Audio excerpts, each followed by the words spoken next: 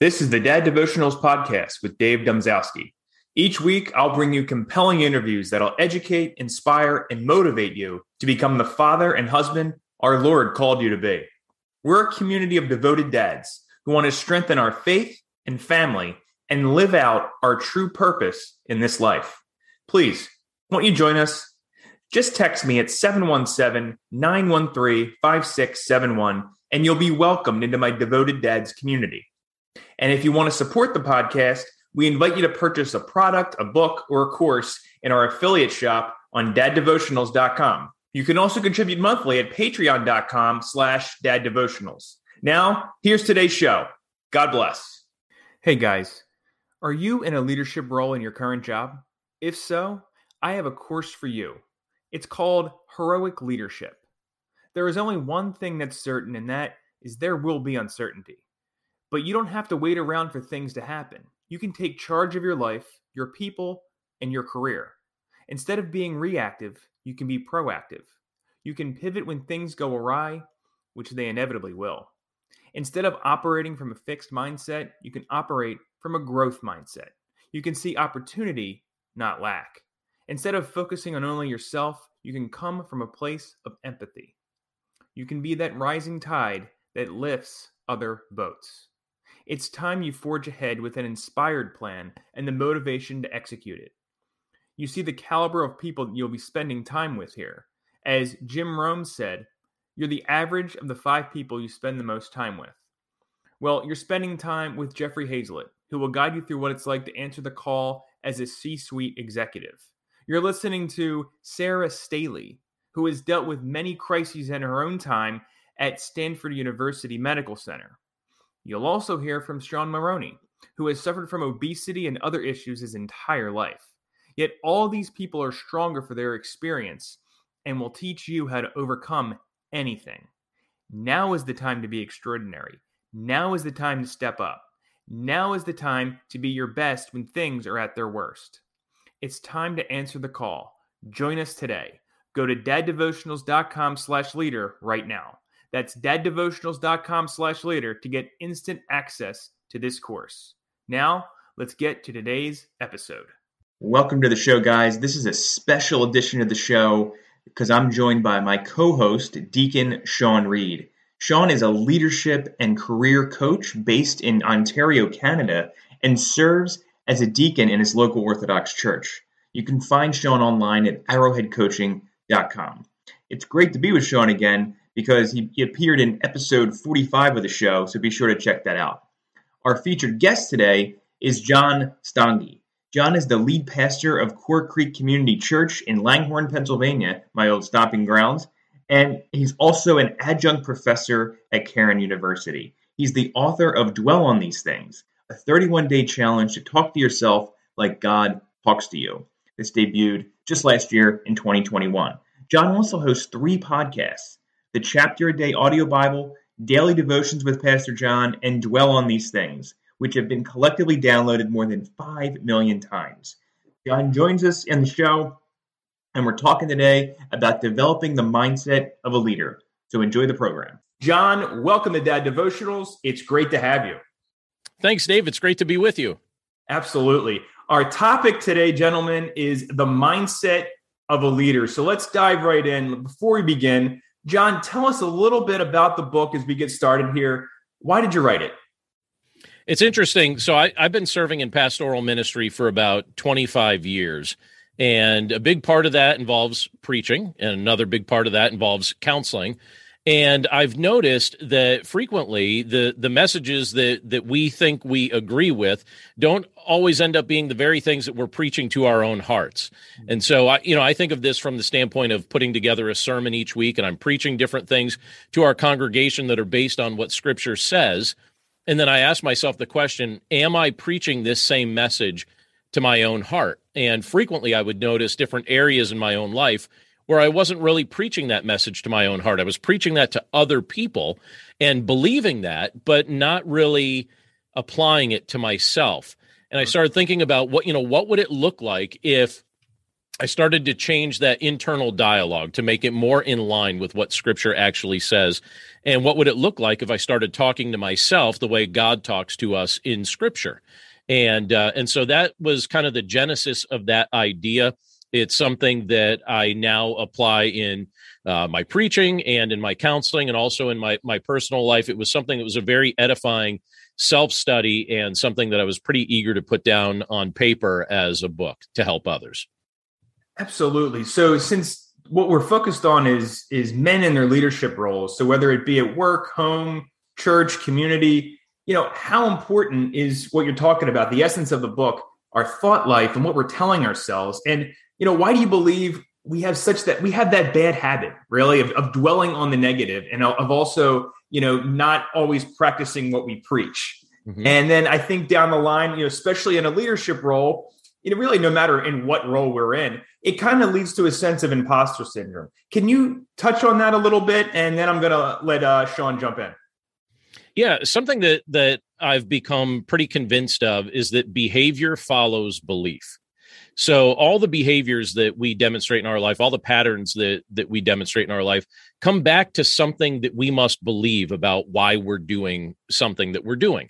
So if I continually preach a message to my heart that is not in line with the gospel, then evidence of a false gospel is going to come out in my life in the way I treat myself, in the way I treat my spouse, in the way I treat my kids, in the way I handle my role of leadership, in the way I make demands of other people or display that people have value or don't have value.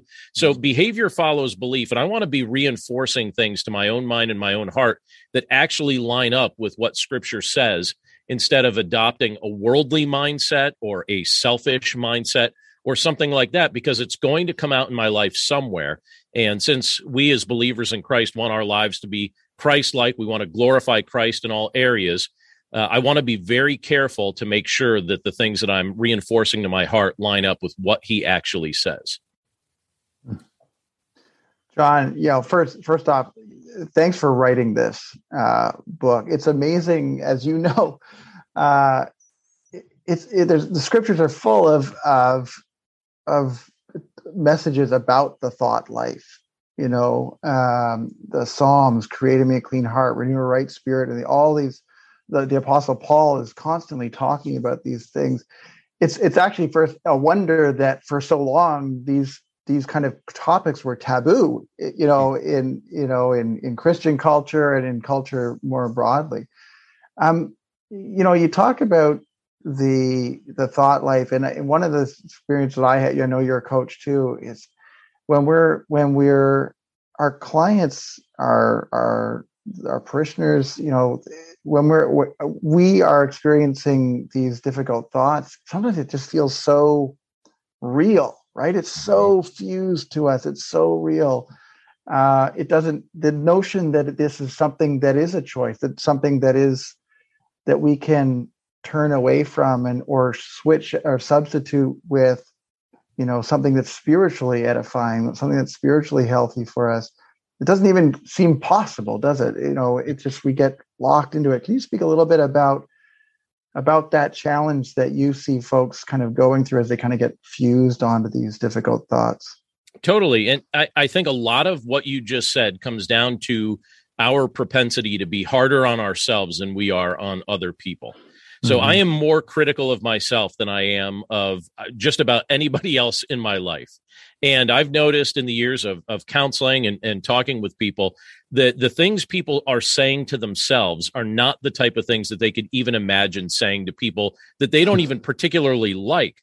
And so one of the things that I like to encourage people to do if we're sitting down and talking about these things, after they explain some of the things that they've been talking about to themselves and kind of, stressing that on and just expressing how they feel stuck in that pattern, I like to envision them or ask them to kind of picture this with me, them having that conversation with someone they love. So if it's a parent, picking one of their children and making this very personal and say, all right, would you say those things to your son or your daughter? If it's somebody that, expresses the fact that they have, close friends, a best friend, it's like, okay, would you say these things to your best friend? And it's also kind of interesting because, when you look at some of these things, they wouldn't even say it to people they don't like. And yet these are the type of things that they're saying to themselves. And it's like, well, where did this come from? And a lot of times it comes from the fact that we treat the gospel like it's for other people. And we forget that this is something that we're supposed to be delighting in all throughout the course of our life. It's food that we're supposed to be enjoying all throughout the course of our life. It's not something that's just for when we first start our walk with Christ, and it's not something that we're just supposed to be preaching to others. It's also something that we're supposed to be marinating in all throughout our lives, so that we're continually reminded of the joy we have in Christ and the fact that we have hope that's anchored in him, not in our circumstances. And so much of the things that we preach to our hearts really are just evidence of the way worldly philosophies and worldly mindsets have crept into our lives, because so much of the diet of what we've been receiving preaches those things to ourselves. And we're hearing that with our ears, we're seeing that with our eyes, and then we start to believe it, and we treat ourselves like that's the message that's true. And ultimately, it's really a matter of us getting back to what Scripture says and applying the truth of the gospel in all areas. And it does seem to break the cycle if we can expose that pattern and then reapply the gospel like it's supposed to be applied. Yeah, I'm reminded of the parable of the prodigal son. You know, we so often we think of God, the Father, as sort of his arms crossed and looking down disapprovingly on us. And that parable's, no, God sees you and he races down the laneway to wrap you in his arms. You know, that's the Father that we have. That's the Father that we have. But we tell ourselves it's something different, don't we? Right, we do. And your words just remind me too of in Psalm 23, where it talks about, surely goodness and mercy shall follow me all the days of my life. So God, the perfection of goodness, God is the perfection of mercy. And he's not just casually observing us. He is following us. He's chasing us down, and he's seeking to be present in our life. And that's a good reminder. And again, the story of the prodigal son, like you just mentioned there, illustrates that in a vivid way, how the Lord is not ashamed to associate with those that he calls his own, even when we've spent some time veering in an unhealthy direction. He's quite eager for us to repent and come back to him and enjoy the fellowship that he wanted to have with us to begin with. You know, guys, as you were both talking there, I couldn't help but think, after we, take on the mind of Christ in this essence, take on, what he tells us about ourselves, dwelling on the proper things that you use from the Philippians verse. How do we then kind of flip the script and then use that same mindset and act like the prodigal son's father then in all of our roles? How do we, emulate the Lord as a father ourselves, as a husband, in our role in the church, in our role with our for the people that we actually lead in our work environment? Can you speak to that?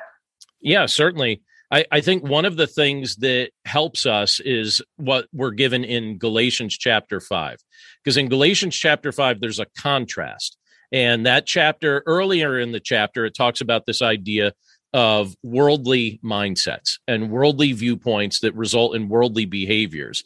And then it contrasts that with the fruit of the Spirit. And it says the fact that the Holy Spirit lives within you will produce this kind of fruit.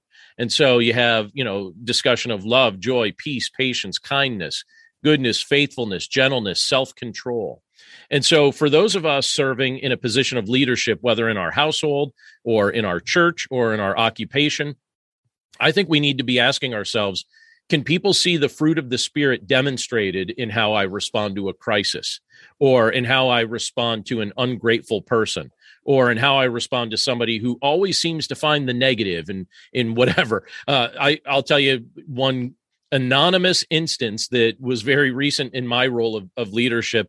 I have someone in my congregation who always seems to see things from the negative. And this person just kind of reflected something to me that I knew was unnecessarily negative. And I thought in that moment, how should I respond?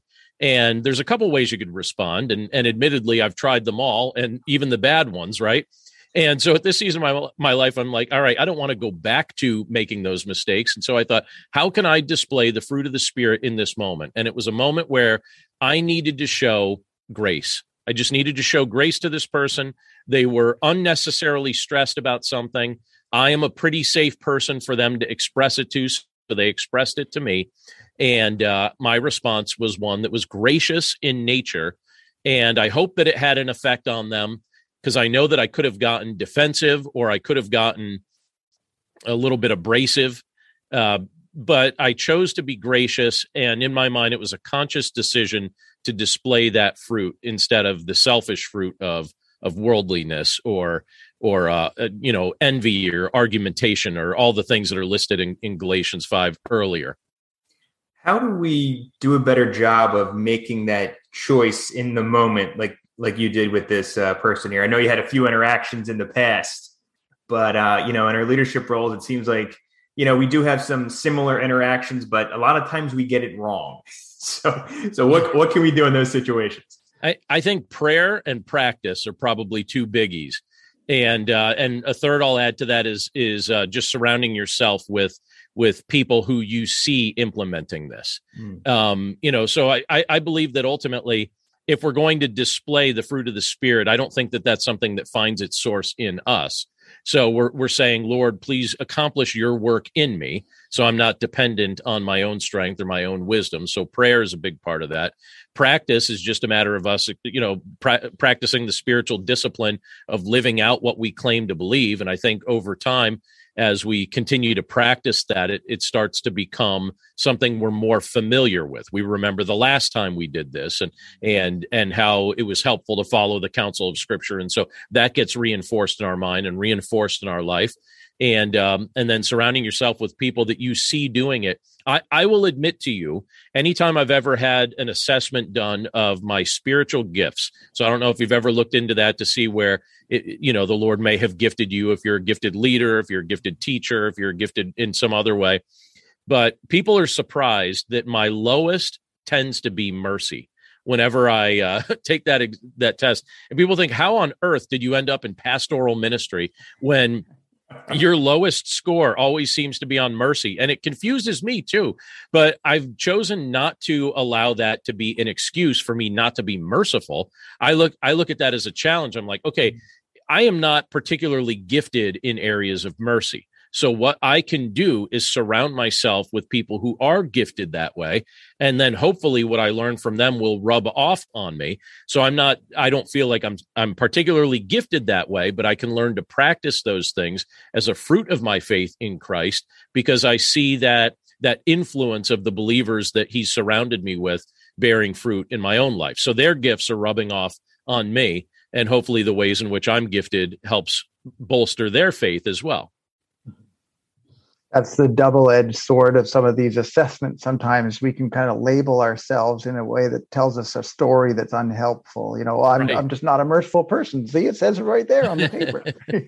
Yeah, and then it's like, all right, well, now tell me where in Scripture it tells you have an excuse not to be merciful. Right? Exactly. It's not there. and so what came to mind as you were talking, John, was all the references the Apostle Paul makes to being a spiritual athlete, running the race, the hard work of this. He's talking about the spiritual thought life. He's talking about that resilience that we need to run this race as Christians. But he's using those words on purpose. It's a task. It's a daily training, to actually have this sort of habit that you're talking about in your book, and you're giving us a great tool to cultivate this shift from these unhelpful thoughts and stories that come into our lives and convert that into the spiritual energy, the spiritual fuel that we need. Talk about a little bit about that effort that's involved in making this a real habit in our lives.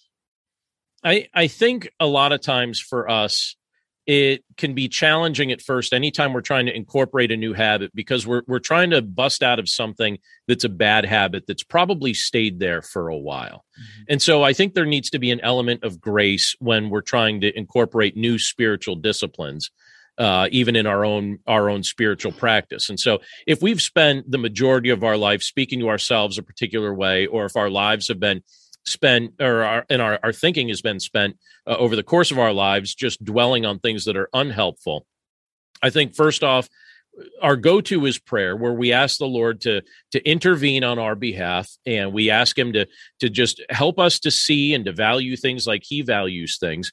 But one of the things that I'm grateful for is that Scripture tells us that the Lord loves to do a couple things for us in regard to this. One is that he gives us the eyes of Christ, so he helps us to begin seeing things like he sees things, like the mind of Christ, as Scripture talks about that. And then also, when you look at what Scripture tells us, we're being told that our mind is being transformed, that the Holy Spirit is actively transforming our thinking. And when I look at that, that's a process type of term, where it's talking about the fact that Scripture is revealing that the Holy Spirit, that he is actively transforming our thinking. This is a lifelong process. So I think first, we need to expose to the light what we're wrestling with and what we're struggling with, so it doesn't continue to master us. But then we need to patiently allow the Lord to accomplish his work as this transformation takes place.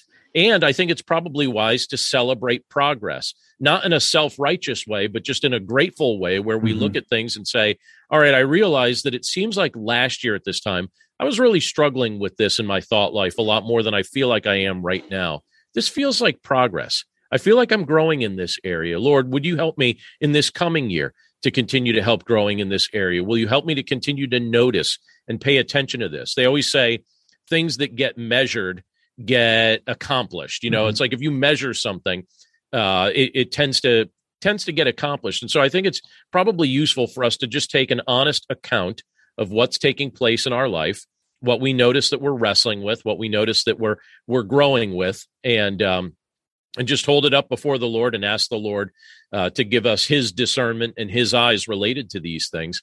And I believe that he will do that. I've certainly seen him do that in my life as he brings things to my attention through reading his word and through the counsel of the Holy Spirit. I find myself noticing things that I don't think I would have naturally noticed. And as he brings these things to our attention, he gives us the opportunity to start thinking differently about them. Or we can resist him. And there's plenty of people that do that, where they'll just say, I see what you say, but I kind of like my way. And so then we crash and burn. And then the Lord's like, all right. Have you learned now? You could have learned the easy way. You chose the hard way. Either way, you got there, so. It's funny, John. I can tell you're a coach because you're talking about that measurement quote, and all I thought about there was SMART goals, and I'm like, I better start writing them down. Yeah, right. That's true. If it gets measured, it gets done. Absolutely.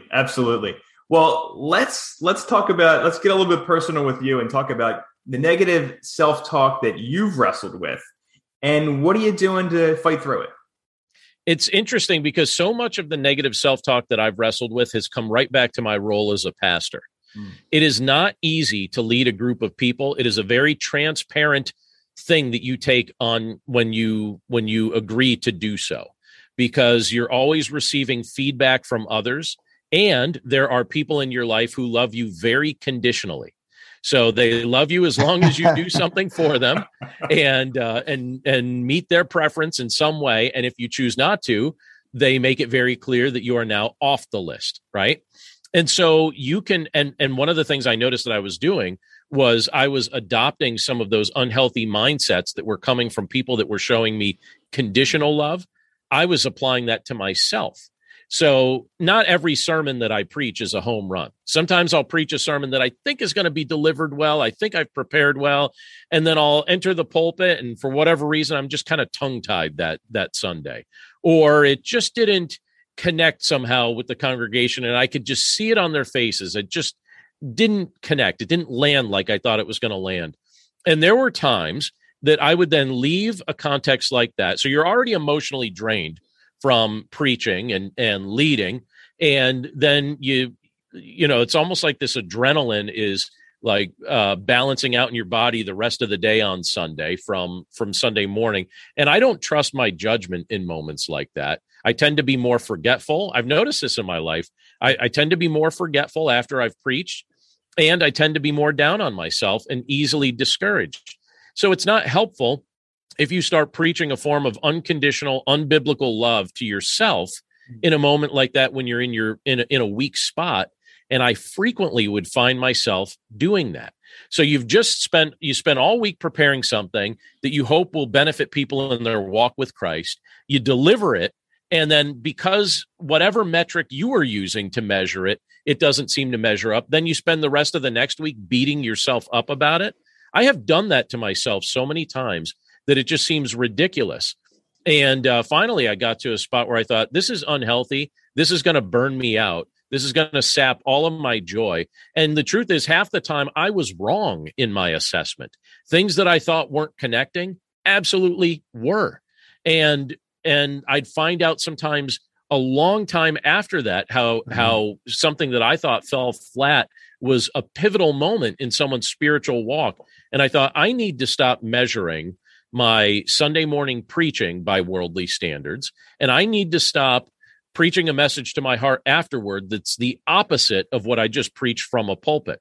And so that's one area where this is really applied to my day-to-day life and the ministry that the Lord has given me. And I know that when I make a practice of dwelling on things that are helpful and godly and Christ honoring, that it makes a huge difference in my quality of life and in my ability to lead. Absolutely. Sean, I'm going to give you the last question, but I just want to say this to you, John. I couldn't help but think, as you're up there preaching, you're up there giving your all. And when you step down, you're mentally drained. You're probably physically drained. All I can think is that negative self-talk isn't just coming from you. It's coming from the evil one. And I believe trying it. to dissuade you in your effectiveness of what you said. And if you have people coming up to you, even a week later saying, hey, this touched me here and here. Yeah, come on, man. You know you're doing what the Lord called you to do, and He's just trying to get in your way. So I just want to tell you that as a brother. Yeah, no, I appreciate that, because I think spiritual warfare is a real thing, just like Paul describes in Ephesians chapter 6.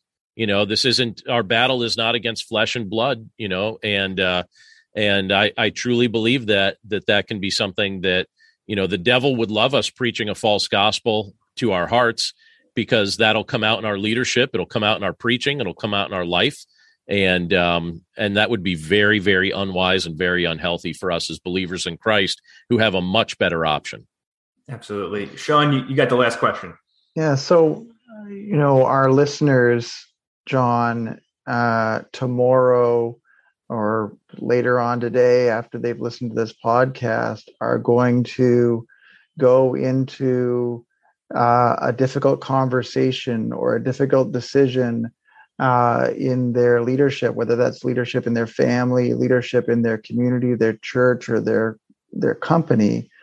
They're going to make a tough call or have a difficult conversation, and immediately that little gremlin's going to start chirping away at them. What practical or what word would you have to give to them as they're about to step into that arena again? I think I would just ask them to start asking themselves, whose voice am I listening to right now? Very simply, just whose voice is this? Is it my own voice? Or is it a voice of accusation Scripture tells us that Satan is the accuser of the brethren, right? That's how he's described. And I think it's wise for us to just ask, all right, whose voice am I listening to? Because if it's the voice of Christ, then I'm going to be hearing things that line up with what Scripture says. But you know what gets in the way of that? I think a lot of times we're unfamiliar with what Scripture says. And I think for many of us as believers, we would really benefit from spending a lot more time meditating on what Scripture actually says. I think sometimes many of us as believers are well-intentioned, but we walk around with some level of spiritual ignorance. And as a result, it impacts our ability to be discerning. Where you think about the media diet that most of us have. You know, we're watching TV, we're listening to things on the radio, we're seeing billboards, there's content being thrown at us all the time. We're on social media. How much of it is Christ honoring? Very little, right? And yet the majority of the messages that we're receiving over the course of any given day, it's just worldliness after worldliness after worldliness. And that's the steady diet that our minds are being fed.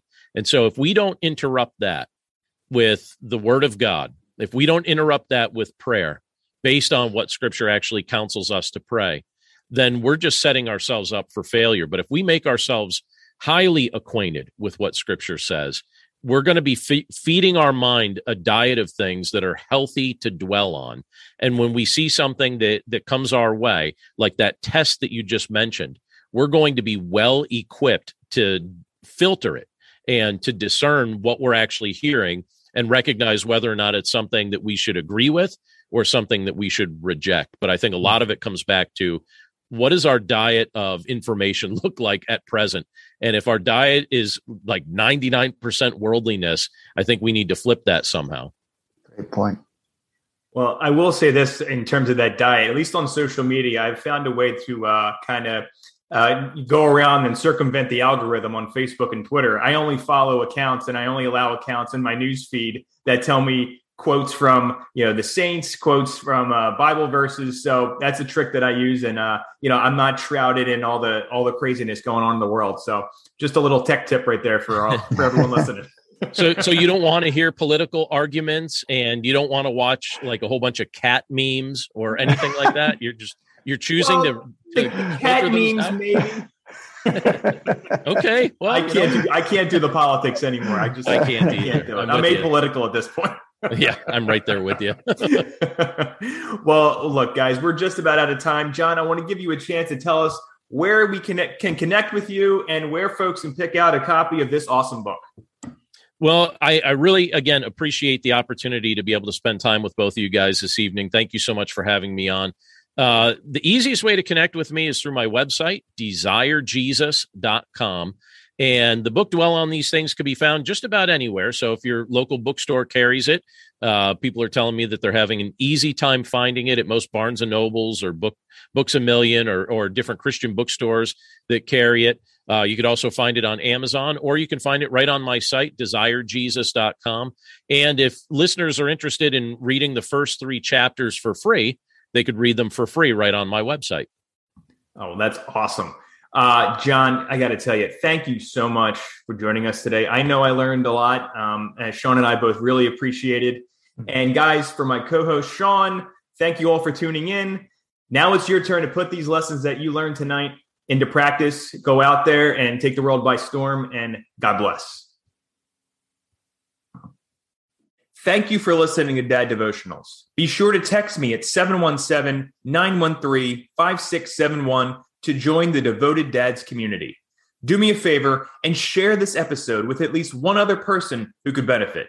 Until next time, take care and God bless.